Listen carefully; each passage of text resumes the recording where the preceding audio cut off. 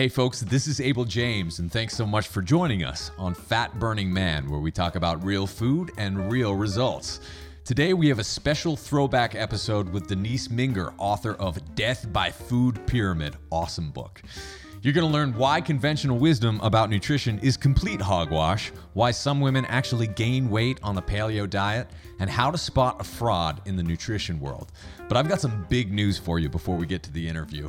A lot of you have been writing in recently and they're like, Abel, you dropped off the grid again. What happened to you? Where'd you go? I promise I've been super busy. I've actually been secretly recording a new network TV show for the past few months, and I can finally give you a few details about it. I'll be starring with nutrition and fitness experts, including Shaun T, the creator of Insanity, on a new show coming out on ABC, airing primetime this January. Many more details to come, but you're going to be hearing a lot about fat burning and the wild diet and paleo-ish ancestral nutrition in the next few months. So really excited about that. Please stay tuned. Before we get to the show, I want to take a quick second also to mention our new and improved membership community, the Fat Burning Tribe. When you start dropping fat, turning back the clock, and upgrading your energy with high-fat nutrition plans like the Wild Diet, people around you definitely notice. But do you ever feel like you're going at it alone? People might say, hey, how's your new diet going? Why aren't you eating the whole wheat? Are you crazy? Or eating all that fat is going to stop your heart, you know? Well, if the naysayers are dragging you down, check this out. The biggest thing most people are missing when they start eating and training differently than the masses is a community of people who have been through it all before. We have hundreds of people all across the world who have dropped fat, shattered personal bests in races and the gym, all while eating some of the best food they've ever tasted. So my wife, Allison, and I created an online community to share our outrageously tasty recipes, fat-burning workouts, and healthy living tips all in one place. We update the members area at least 3 times a week with a new video, recipe, article, masterclass, or exclusive giveaway to help you get in the best shape of your life. If you'd like to join us, we've opened up a few spots for you to join for just $1 for your first month. Usually it's $27. So don't miss out. Just go to fatburningtribe.com to join us. Here are a few goodies we've added to the members area recently. Delicious grain-free recipes to help you burn fat through the holidays and beyond. A brand new workout video to help you get fit in less time. A masterclass on how to save time and money by planning ahead for daily dinners. A cooking video showing you how to make one of my favorites, bacon-wrapped scallops, and much more. We have hundreds of members from all corners of the globe getting results right now in the tribe. Here's what one of our members, Rhonda, just wrote in. I love this. I have good news to report. I recently had blood work done for a yearly wellness program at work. I'm 44 and have hereditary components of high cholesterol, high blood pressure, and an underactive thyroid in my family. With that said, I've kept all in check and I'm currently not on any medications. The reason I tell you this is because I've been eating the Wild Diet pretty consistently for the past 6 months, and my numbers are better, let me repeat, better than they've ever been. Now, if I'm truly honest, I was a little worried because I haven't eaten so much bacon and grass-fed butter in my life, but seeing the numbers and cold hard facts, I'm super stoked.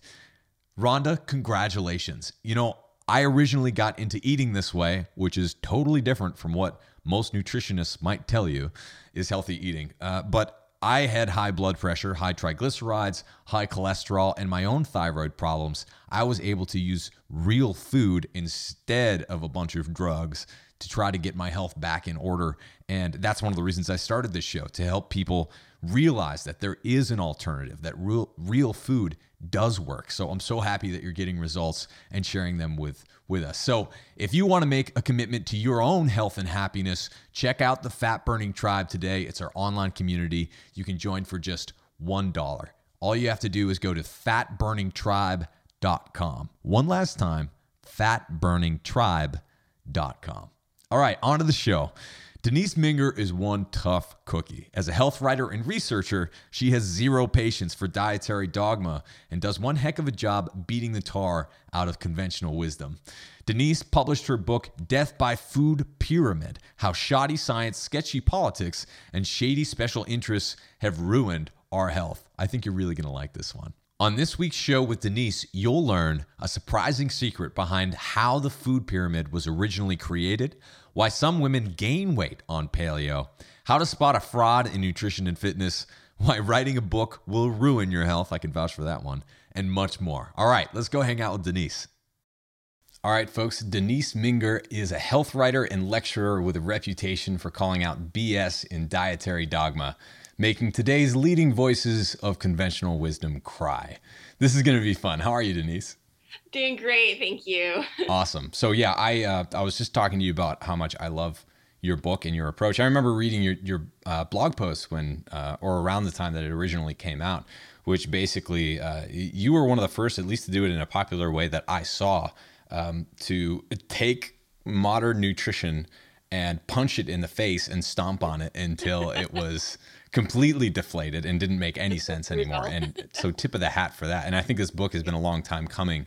So I really appreciate you bringing all of this stuff out there. And we can get into the specifics, but I'd love to have you start with just that moment that I think quite a few of us in the paleo space, at least, have experienced when you were 17 years old. You walked into the dentist's office and he or she didn't have good news, as I understand. So where were you at then? And then we can kind of catch up to where you are now.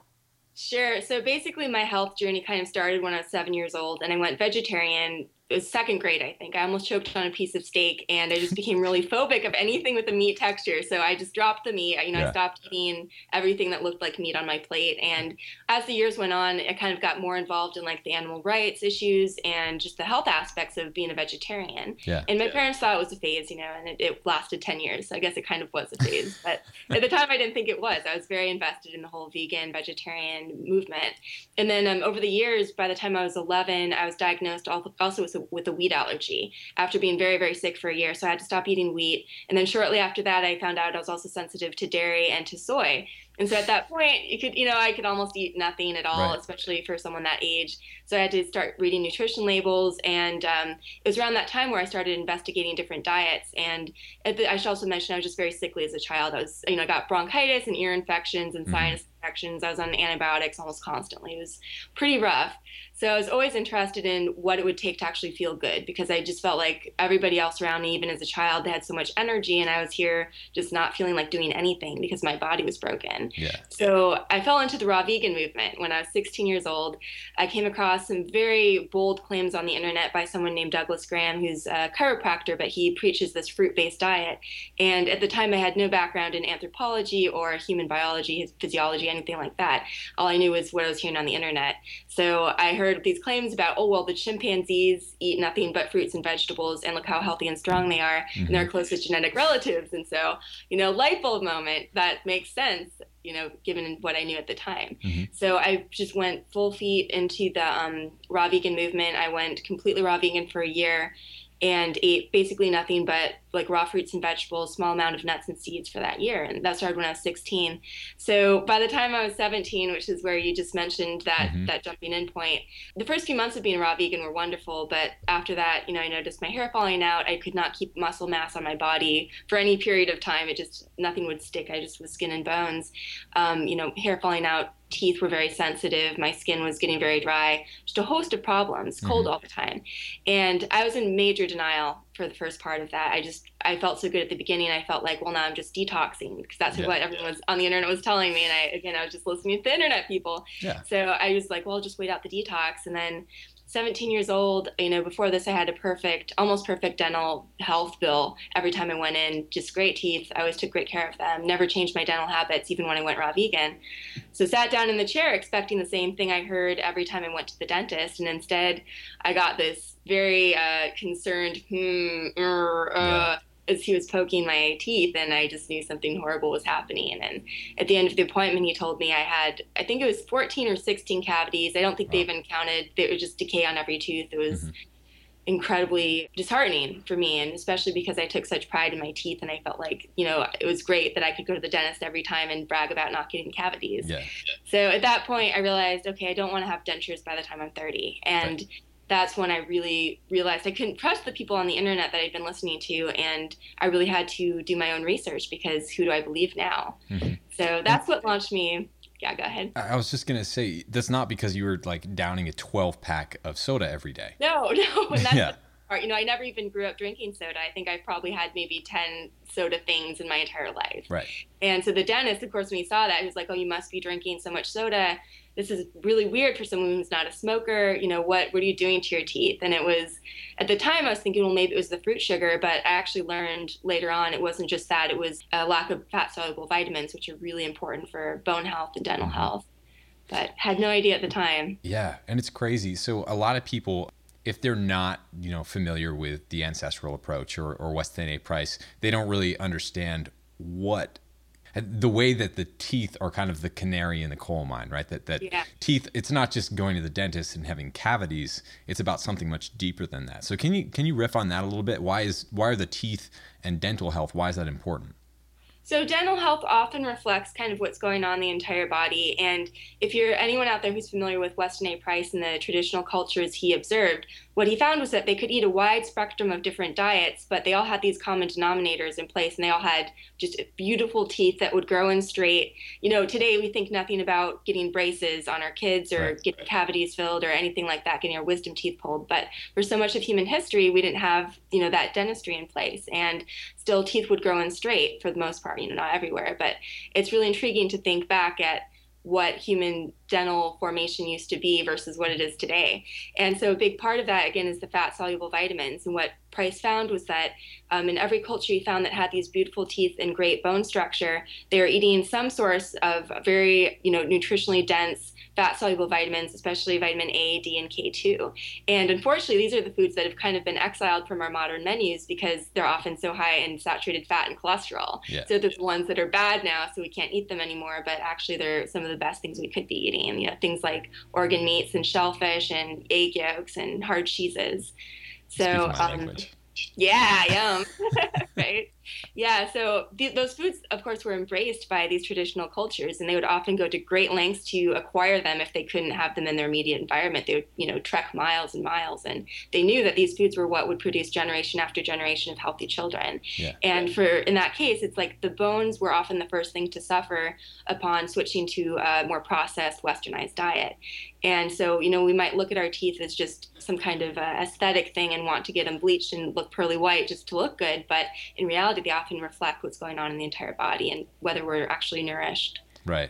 Yeah, totally. Now, when you wrote this book, obviously you're really interested in research. You're great at it.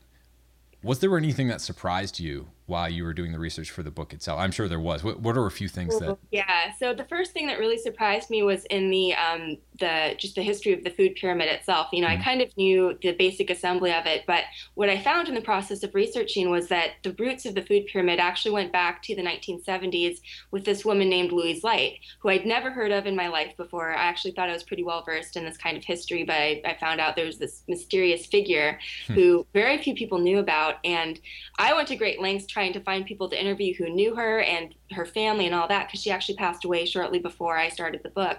But she seems very obscure still today, which is a tragedy. Yeah. Because originally she was hired by the USDA to replace the Basic Four, which had been in place since, I guess, World War II, which is 4 food groups. It was basically, eat a lot of everything and just, don't worry about it. And, by the time chronic disease and obesity started overtaking America, the USDA was under great pressure by Congress to reduce the cost of healthcare. And so they're looking at reforming the food guide and trying to treat that through the dietary angle. So they hired this woman, Louise Light, to basically create a new food guide for America that was based on science and that would help people become healthier and ward off these chronic diseases. So she was hired, she was brought on, she was plucked out of, I think she was teaching at NYU at the time, and she was brought down into Maryland to work at a research center there. So she spent a year just doing research, digging through all the literature that was available at the time, convening groups of experts. And by the time she was done with this thing, she had a food guide in place that was just general recommendations that she felt were scientifically supported that would help people become healthier. Mm-hmm. And it was based on a ton of fresh fruits and vegetables, healthy fats. She was not fat phobic at all, and like the later USDA wisdom we would see. She actually thought cold pressed fats were wonderful and should be used liberally. She thought that grains would be a problem to eat in large quantities. And so she recommended cutting them down to 2 to 3 servings maximum per day per adult, and less for less active people, more for people or the 3 would be for people who are very active or like, athletic men, that kind of thing. And she thought that more than that would cause a mass epidemic of obesity and diabetes. And so her food pyramid kind of looked the inverse of what we would eventually see. Wow. And so she was very proud of this. She worked very hard on it, and she thought that it was economically feasible. She didn't see any problems with it. So she submitted it to the USDA, the Secretary of Agriculture at the time, just to get it approved. And instead of getting approved, it got completely mangled by the USDA, and whatever went on behind closed doors, she was never totally aware of. But when it got sent back to her, the grains were suddenly at the base of the food guide, and they had exploded to form 6 to 11 servings instead of 2 to 3 maximum. And there was no recommendation, like she had recommended only whole grains, never processed or refined.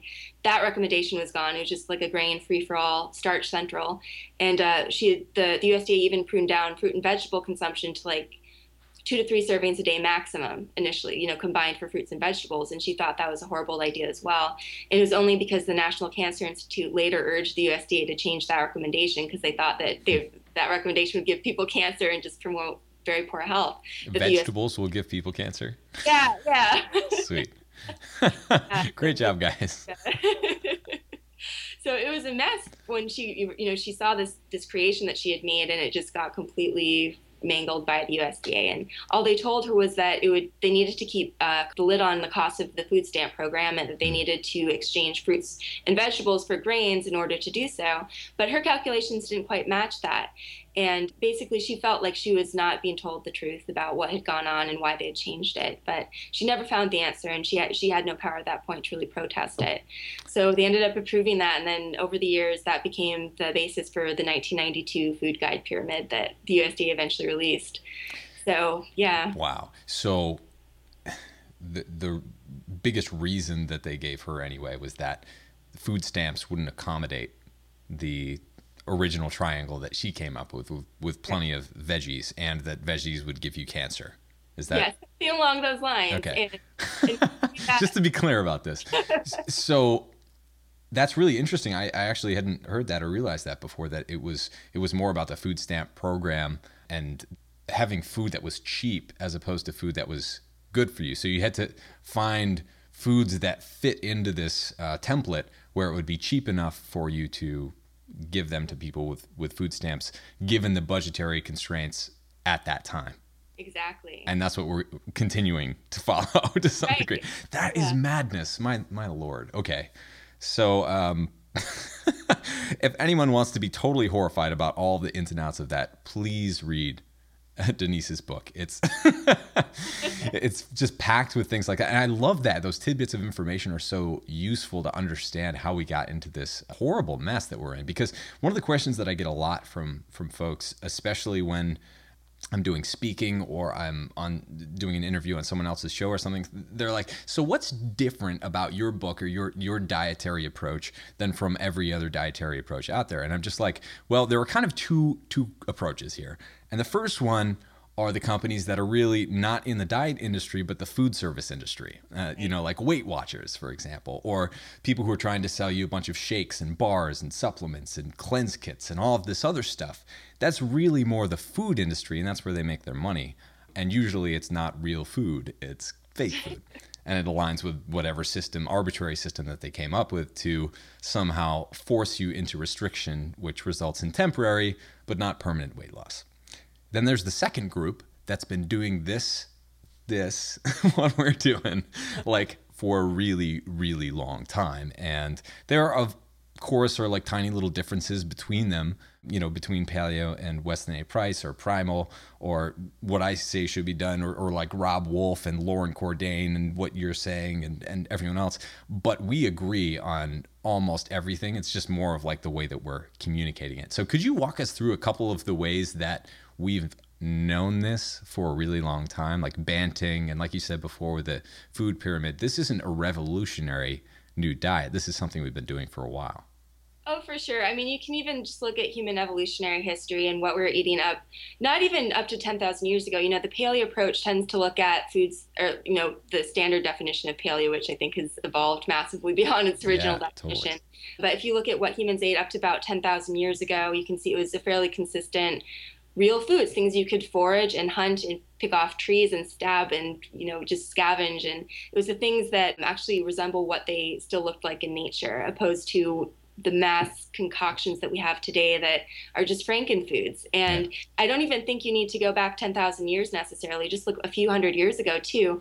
Take someone back out of the 1600s, say, and put them in a supermarket today and see what they recognize on our shelves. Everything we have in the supermarket, maybe 90% of what's inside the middle part of it in those aisles. It's the same mixture of like wheat, corn, and soy in different forms. And it's pretty horrifying. Yeah. So fat, that's something that people continue to be afraid of. You're not, as I understand. So why are you not afraid of fat? How much fat are you eating a day?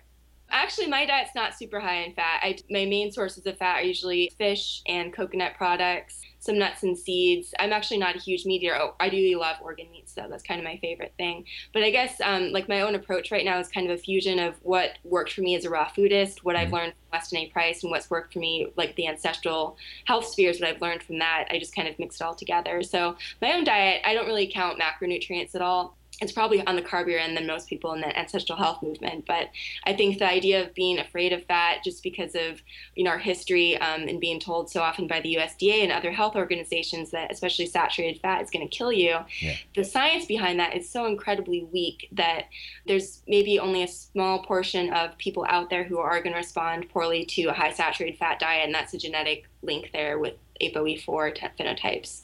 But for the most part, people really don't need to be afraid of eating, especially nourishing, high nutrient animal foods that are high in fat. Because again, those are the foods we've been scared away from because of this reductionist look at how food works is based as, saturated fat versus cholesterol. When we view foods as just containing those nutrients and then being bad, then we shun all these great things from our diets. Yeah. So you talked about how your own approach is your own approach. What are you looking at day to day? Like what, if we're following Denise around over the shoulder, what is she eating for breakfast, lunch, and dinner? If it even is structured that way.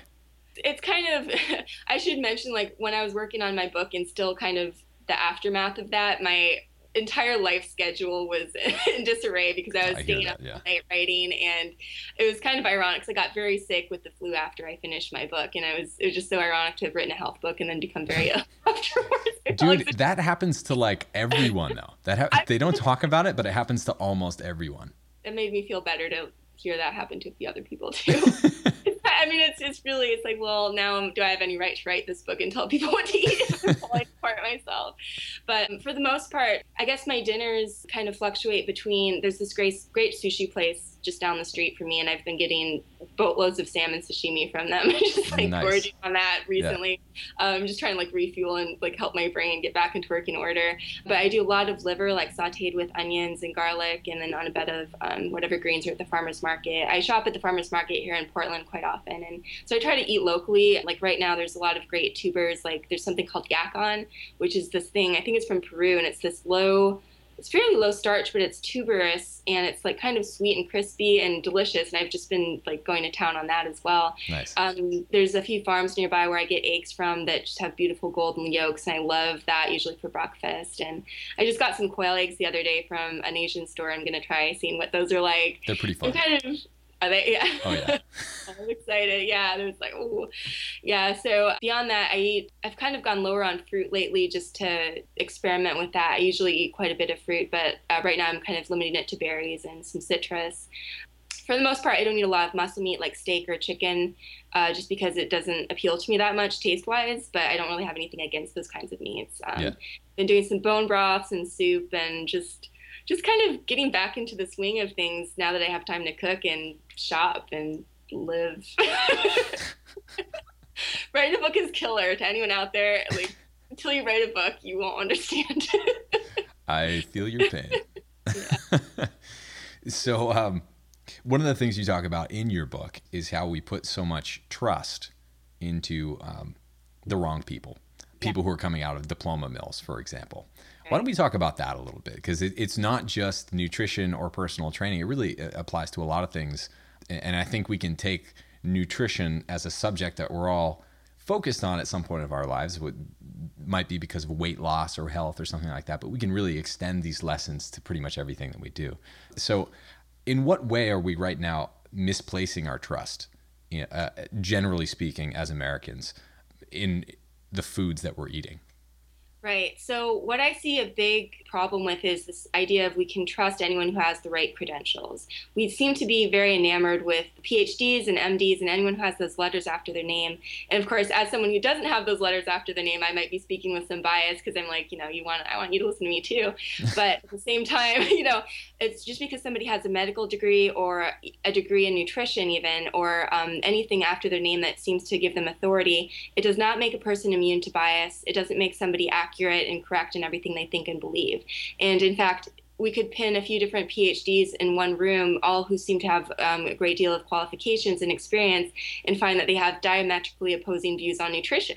And so it's at that point where you realize, okay, well, you still have to use your brain at some point, because you have to either evaluate who you are going to trust, or you have to evaluate what they're saying. Because if you trust anybody who seems to have those credentials, then you're still going to end up in a massive pile of confusion. Mm-hmm. So one thing about medical degrees that most people are not aware of is that doctors do not actually get much, if at all, nutrition training. And even though they have, a great understanding of how the body works and different interactions with medication and, just different functions, they don't get that background in how food impacts the body in the way that somebody who even has a few hours to surf the internet and PubMed might get. Mm-hmm. In fact, to get a Harvard medical degree, you don't even have to take any nutrition classes right now, which is kind of horrifying if you think about how much food influences how the body works and how healthy we are. The idea that doctors out there don't have that training is very disheartening. So somebody who's saying, well, my doctor said that low carbohydrate diets were going to, hurt my kidneys or something. You can't follow that advice from your doctor, because chances are, if you have any time to research on your own, you have more time than they do because they're so busy treating patients. I don't want to even criticize doctors for this necessarily, because I know it's an incredibly difficult profession and it's incredibly stressful, and you have very little time to do anything outside of your practice, which is just, seeing people, So just keep that in mind for people who are trying to get information or advice from medical professionals. They might not be the best people to trust. And at the same time, you mentioned, diploma mills. There's something very scary going on right now, especially in the alternative health community. I've noticed this a lot with raw foodists as well. After I was, exiled from that community, the people over there, I was like, well, this guy, he's a doctor. But how come he's saying these things about, it just doesn't comprehend, does not compute. So you go back and you look at where these people actually got their education from and where those letters after the name are certified by. And so often it's by something called a diploma mill, which basically you send in, some sum of money, you give them your address and your name, you sign a couple things, and they will send you a diploma for having given them money. And that's a very scary way to buy credibility, because obviously if you're willing to go that low to get some letters after your name, it speaks some of your character in a certain way, I think, for a health professional to do that. Yeah. And I think it's almost better not to have any letters after your name than to have ones that have been bought in such a way. High five. Seriously. Yeah. So I recommend that if somebody out there, if you read a book by somebody, there's this guy named Agenus von der Planitz who actually passed away very recently. But he promoted the primal diet, not to be confused with Primal Blueprint, but it was basically raw meats, many things that have been left out in jars called high meats, like little jars of meat that's rotting, and then you eat that. And it's a very interesting diet. And I know some people who swear by it, but at the same time, the guy who was promoting this diet, Agenus, when I looked into his background, and I actually saw that a lot of people had looked into his background because he had, a whole bunch of certifications and degrees. They're all bought by diploma mills. Really? Wow. These people, are putting their trust and trusting this guy who just does not have that background, but because they think he does, that's who they're listening to. Yeah. So unfortunately, there's a lot of alternative health figures out there who do that kind of thing. So I recommend people look into backgrounds and just check that out instead of just falling into the that trap of trusting credentials when you see them. Totally. Yeah, just letters after your name. It's over the course of my life, I've had many experiences where I could add some more. But it's like, you can go and get officially licensed as a bartender in a weekend. You can also get officially licensed and get letters after your name as a personal trainer in a weekend, and pretty much it's like so many other things. And it's just like, it begs the question, what are you really getting out of that? And what are other, it's really, I think, a problem if you're putting that after your name and you don't really have any sort of experience in it other than a weekend and a bunch of money that you shelled out. And actually, it's not even usually that much money. Like maybe it wouldn't be so bad if it were $100,000 per letter after your name or something like that. But it's like kind of cheap for a lot of these things. That makes it even worse. It's terrifying. But anyway, so you touched upon this earlier, but it's all kind of leading down the path of saying that you shouldn't outsource your trust when it comes to your own body and your own health. And I think that's something that you and I had to learn the hard way from being sick first. And that kind of just like made you wake up to this fact that no one else knows this better than you. It's on you, to figure out what your favorite foods are and fill in the gaps with everything else that, will get you the nutrition that you need, which your doctor probably won't know unless they totally rock. Most nutritionists who are trained today or not trained and just have the letters after the name don't really know what that is either. It really comes back to you. So let's talk about how that's important, not just because of your own personal experience, but also because of our own individual biochemistry and the way that our bodies work, because it's not one-to-one. Right. So can you talk about individual variation a little bit? Yeah, so one of the most interesting things when I was researching this book was coming across all these different genetic markers for how we process and metabolize different foods. And one of the most interesting for me was something called amylase. And so we all carry we carry several copies of a gene called AMY1, which codes the amylase gene in saliva. And human beings can carry anywhere between 2 and 15 copies of this gene. And for like primates, I believe it's only 2 copies across the board. I think some only have 1 copy. It's different for each species, but humans are one of the only species, if not the only species, that can have this huge range of variation. And what amylase does is it breaks down starch into sugar. And so the amylase in your saliva, what it does is it launches the digestion process of starch. So somebody who is producing a lot of amylase in their saliva, if they eat a potato, sweet potato, something very starchy, a cracker, if they have a lot of amylase, it starts breaking it down very rapidly. It enters the stomach, and basically what they see is a very mild rise in blood sugar. Nothing to be too alarmed about. But if people have very low levels of amylase in their saliva and they eat the same food, what we see, and this has been verified in human experiments that are very well controlled, is that after they eat that same amount of starch, same food, everything, what happens is their blood sugar skyrockets and it stays elevated for much longer than somebody who's a high amylase producer. And so what this filled in for me was the question of why do some people seem to do well on high starch diets and other people just crash and burn so quickly? Like if you're familiar with Dr. John McDougall, he just wrote a book, or not just, it was a few years ago, called The Starch Solution, which is basically recommending eating a starch-centered diet. And even though I'm not a vegan anymore, I tend to spend a lot of time on vegan message boards, just like trying to see where success and failure occurs within that realm, because it fascinates me when I see somebody thriving on a diet, regardless of what the diet is. And I want to know, why is that working for this person?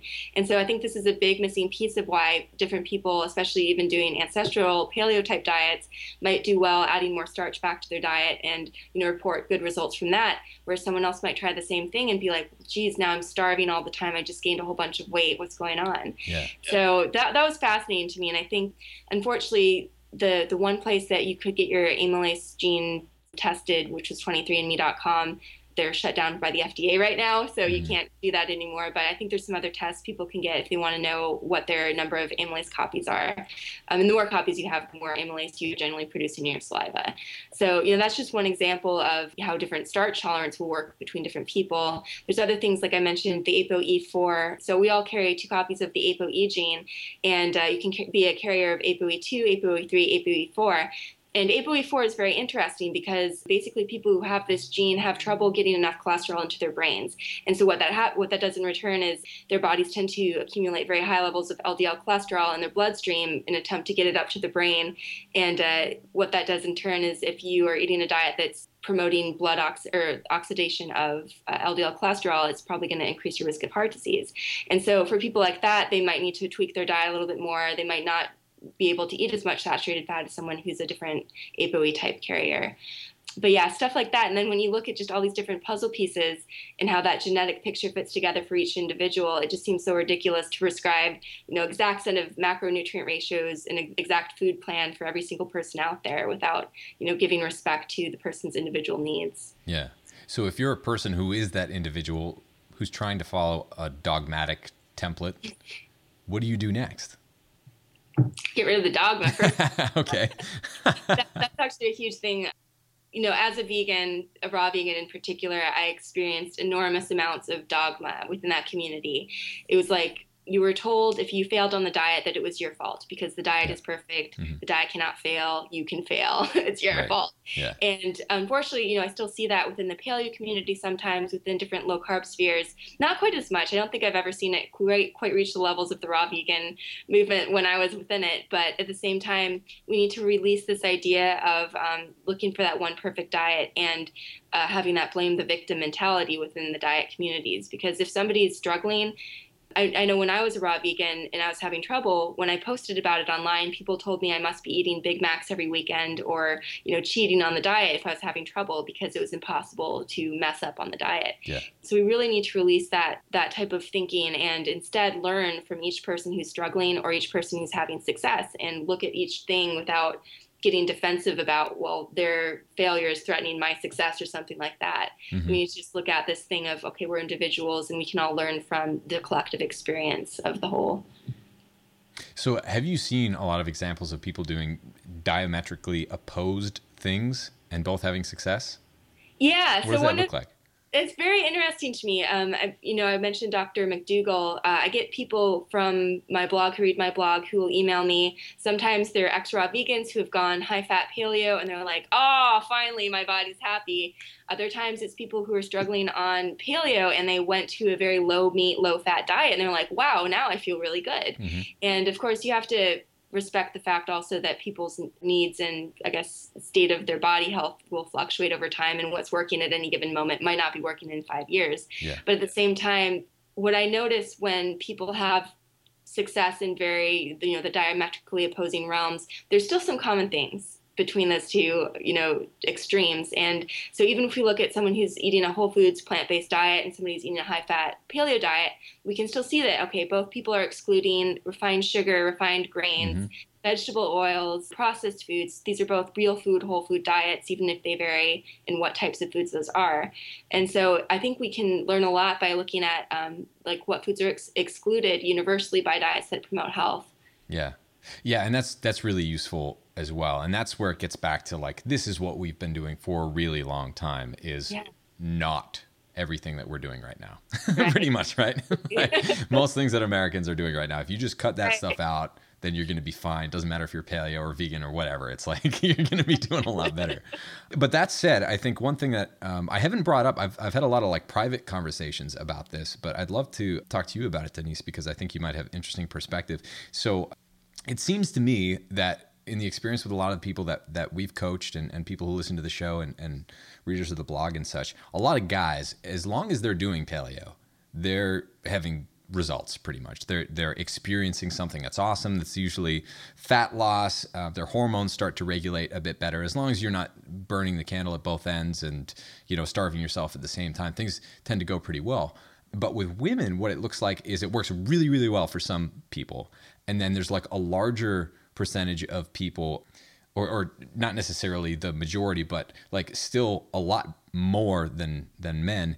There are women who have some success with paleo, but then it's they still are overweight to a degree, not overweight, and people are just saying, you're not doing paleo well enough, or you must be going and eating Big Macs or whatever. So what's your perspective there? Because you experienced that in the vegan world, but that definitely happens in paleo too.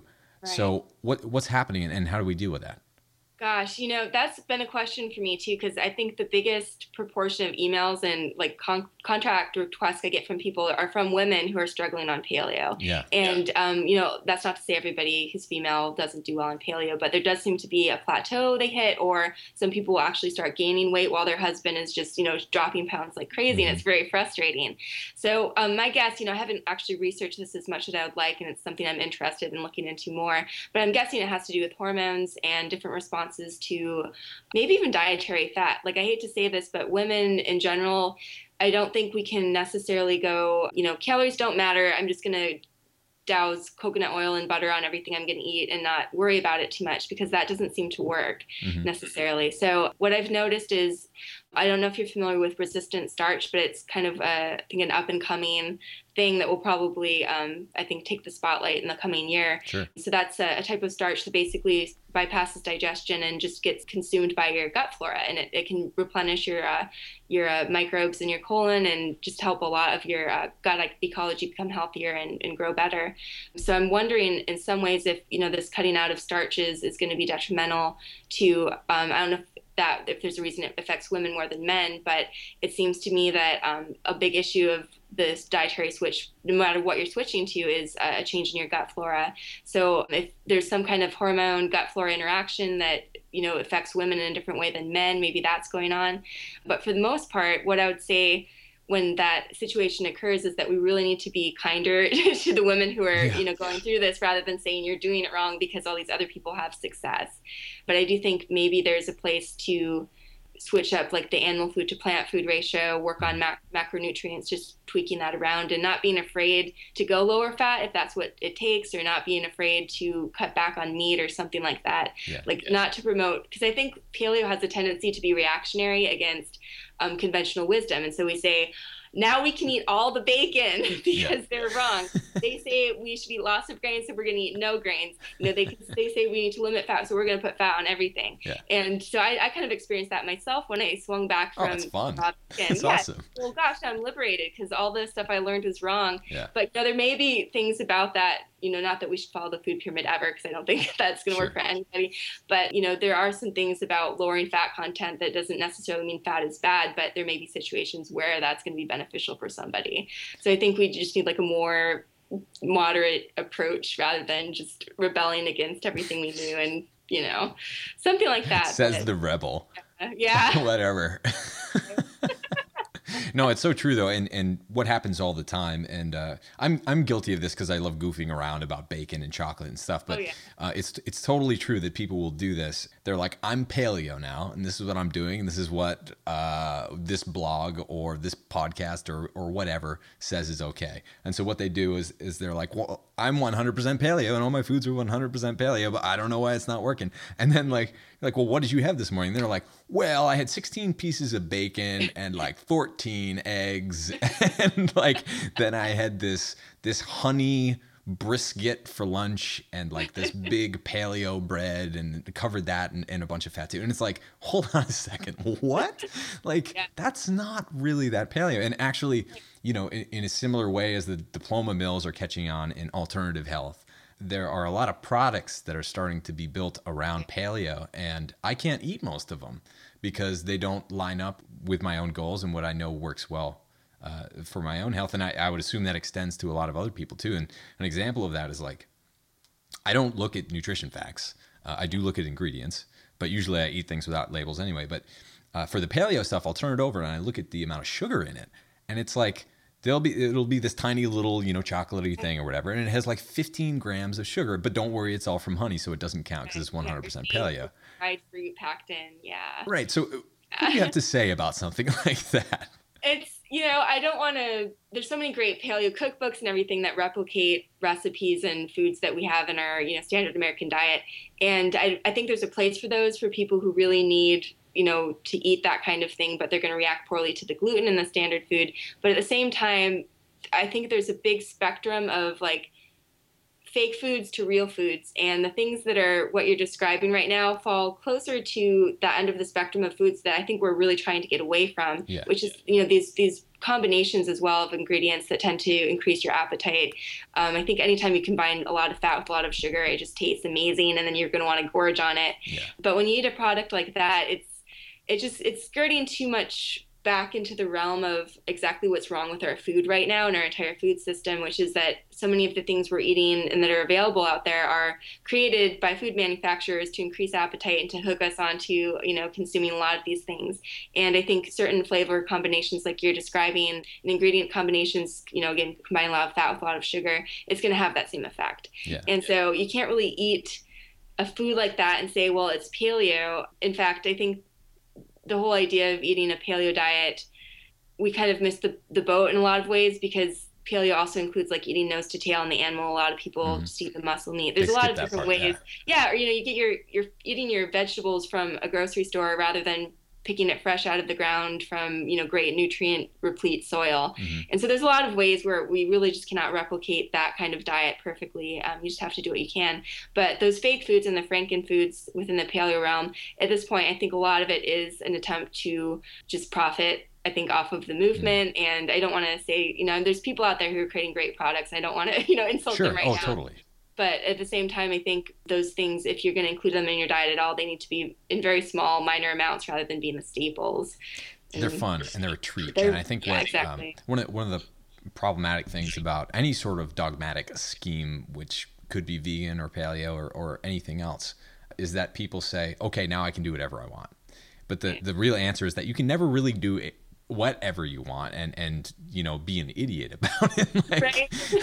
that's the thing. So I do get people, and I mean tip of the hat if you can sit down and eat 16 pieces of bacon or whatever. But like when people say that to me, it's a little bit nuts, because at some point your brain is like, that's enough of that. Like I do not need any more bacon right now. Right. And for me, even as much as I love it, I'll have like per sitting maybe 2 slices max, and that'll be like once or twice a week. It's really not more than that. Sometimes we'll put it in other things or whatever, but there's a good book that I think covers it at a high level, the way to think about a diet, the way to actually live your life. And that's French Women Don't Get Fat. And it's just like, you can kind of do whatever you want on certain days every once in a while, but you can't do whatever you want all of the time because something is 100% paleo or 100% vegan, because chances are if it's coming in a package, then it's not anyway, or at least it's not true to the heart of what paleo is supposed to mean, which is like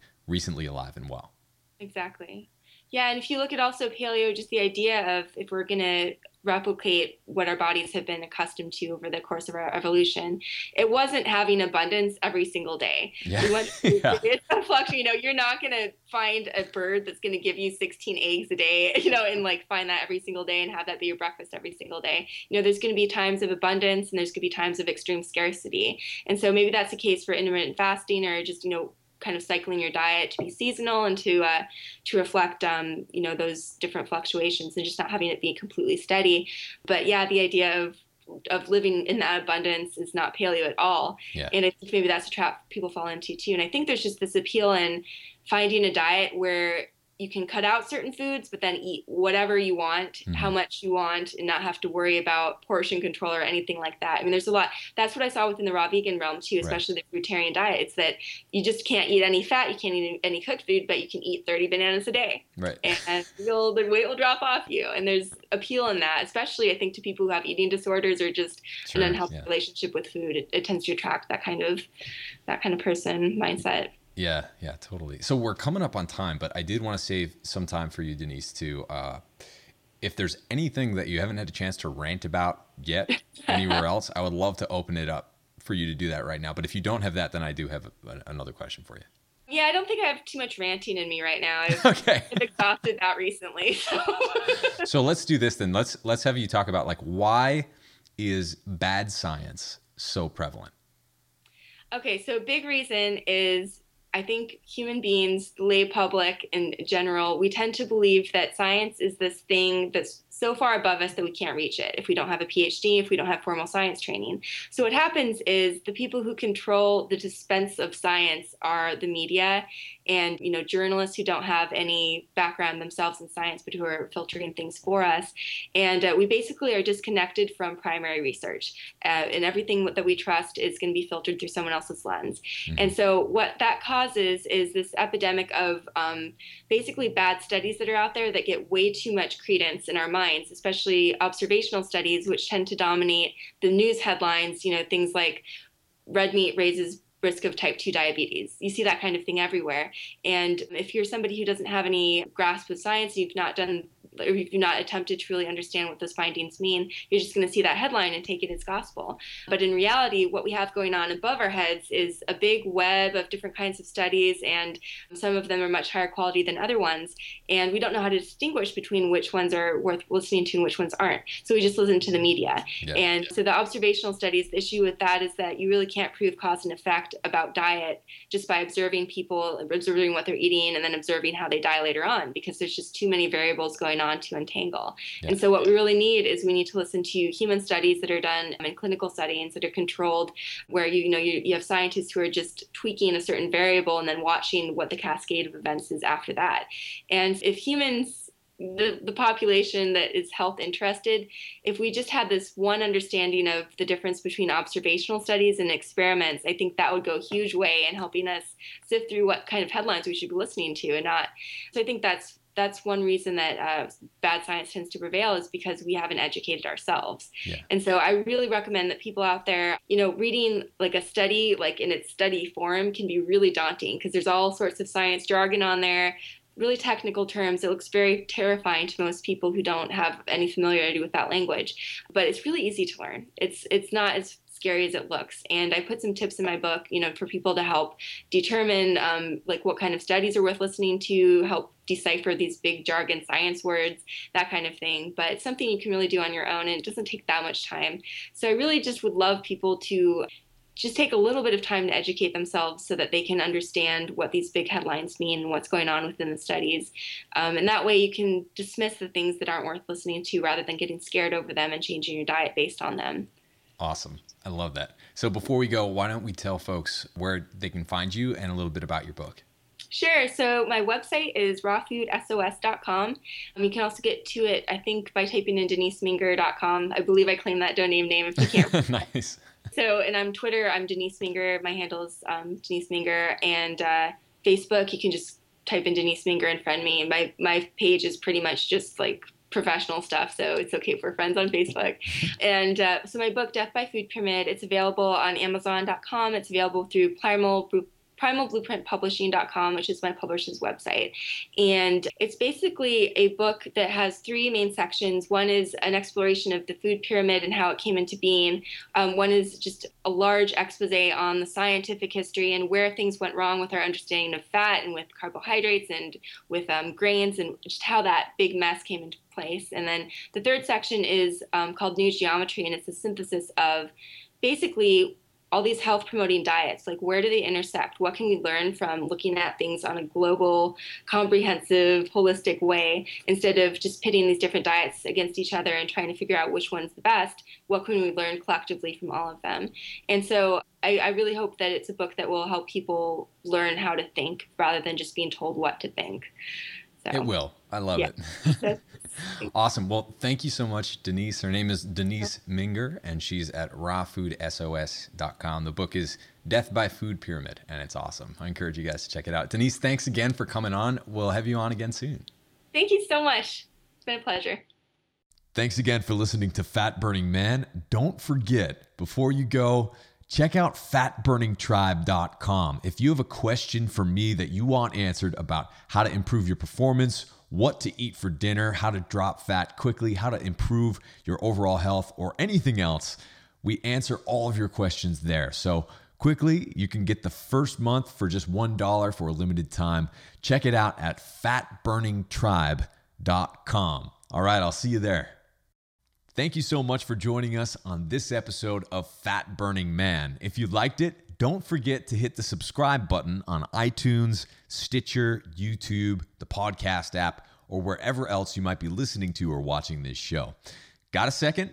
Please leave me a quick review on iTunes. I always love hearing from you, and if you think someone else might like and benefit from this free show, please take a second to share it with a friend or with a family member.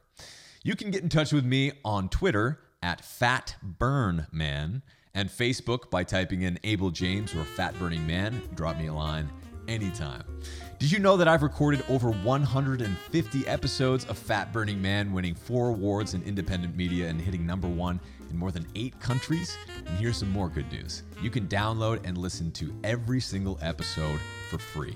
All you have to do is type in fatburningman.com. I'll give you a second to type it in, fatburningman.com. And you'll get all the show notes in video and audio versions for all the past episodes of Fat Burning Man. Better yet, enter your best email at fatburningman.com, sign up for my newsletter, and I'll even send you a quick start guide to start burning fat right now and a few of our ridiculously tasty recipes as a special thanks for signing up. Once again, just go to fatburningman.com right now, enter your best email to get your free fat burning download straight to your inbox, and make sure that you never miss a show again. This is Abel James signing off. Thanks so much for listening, and have a great week.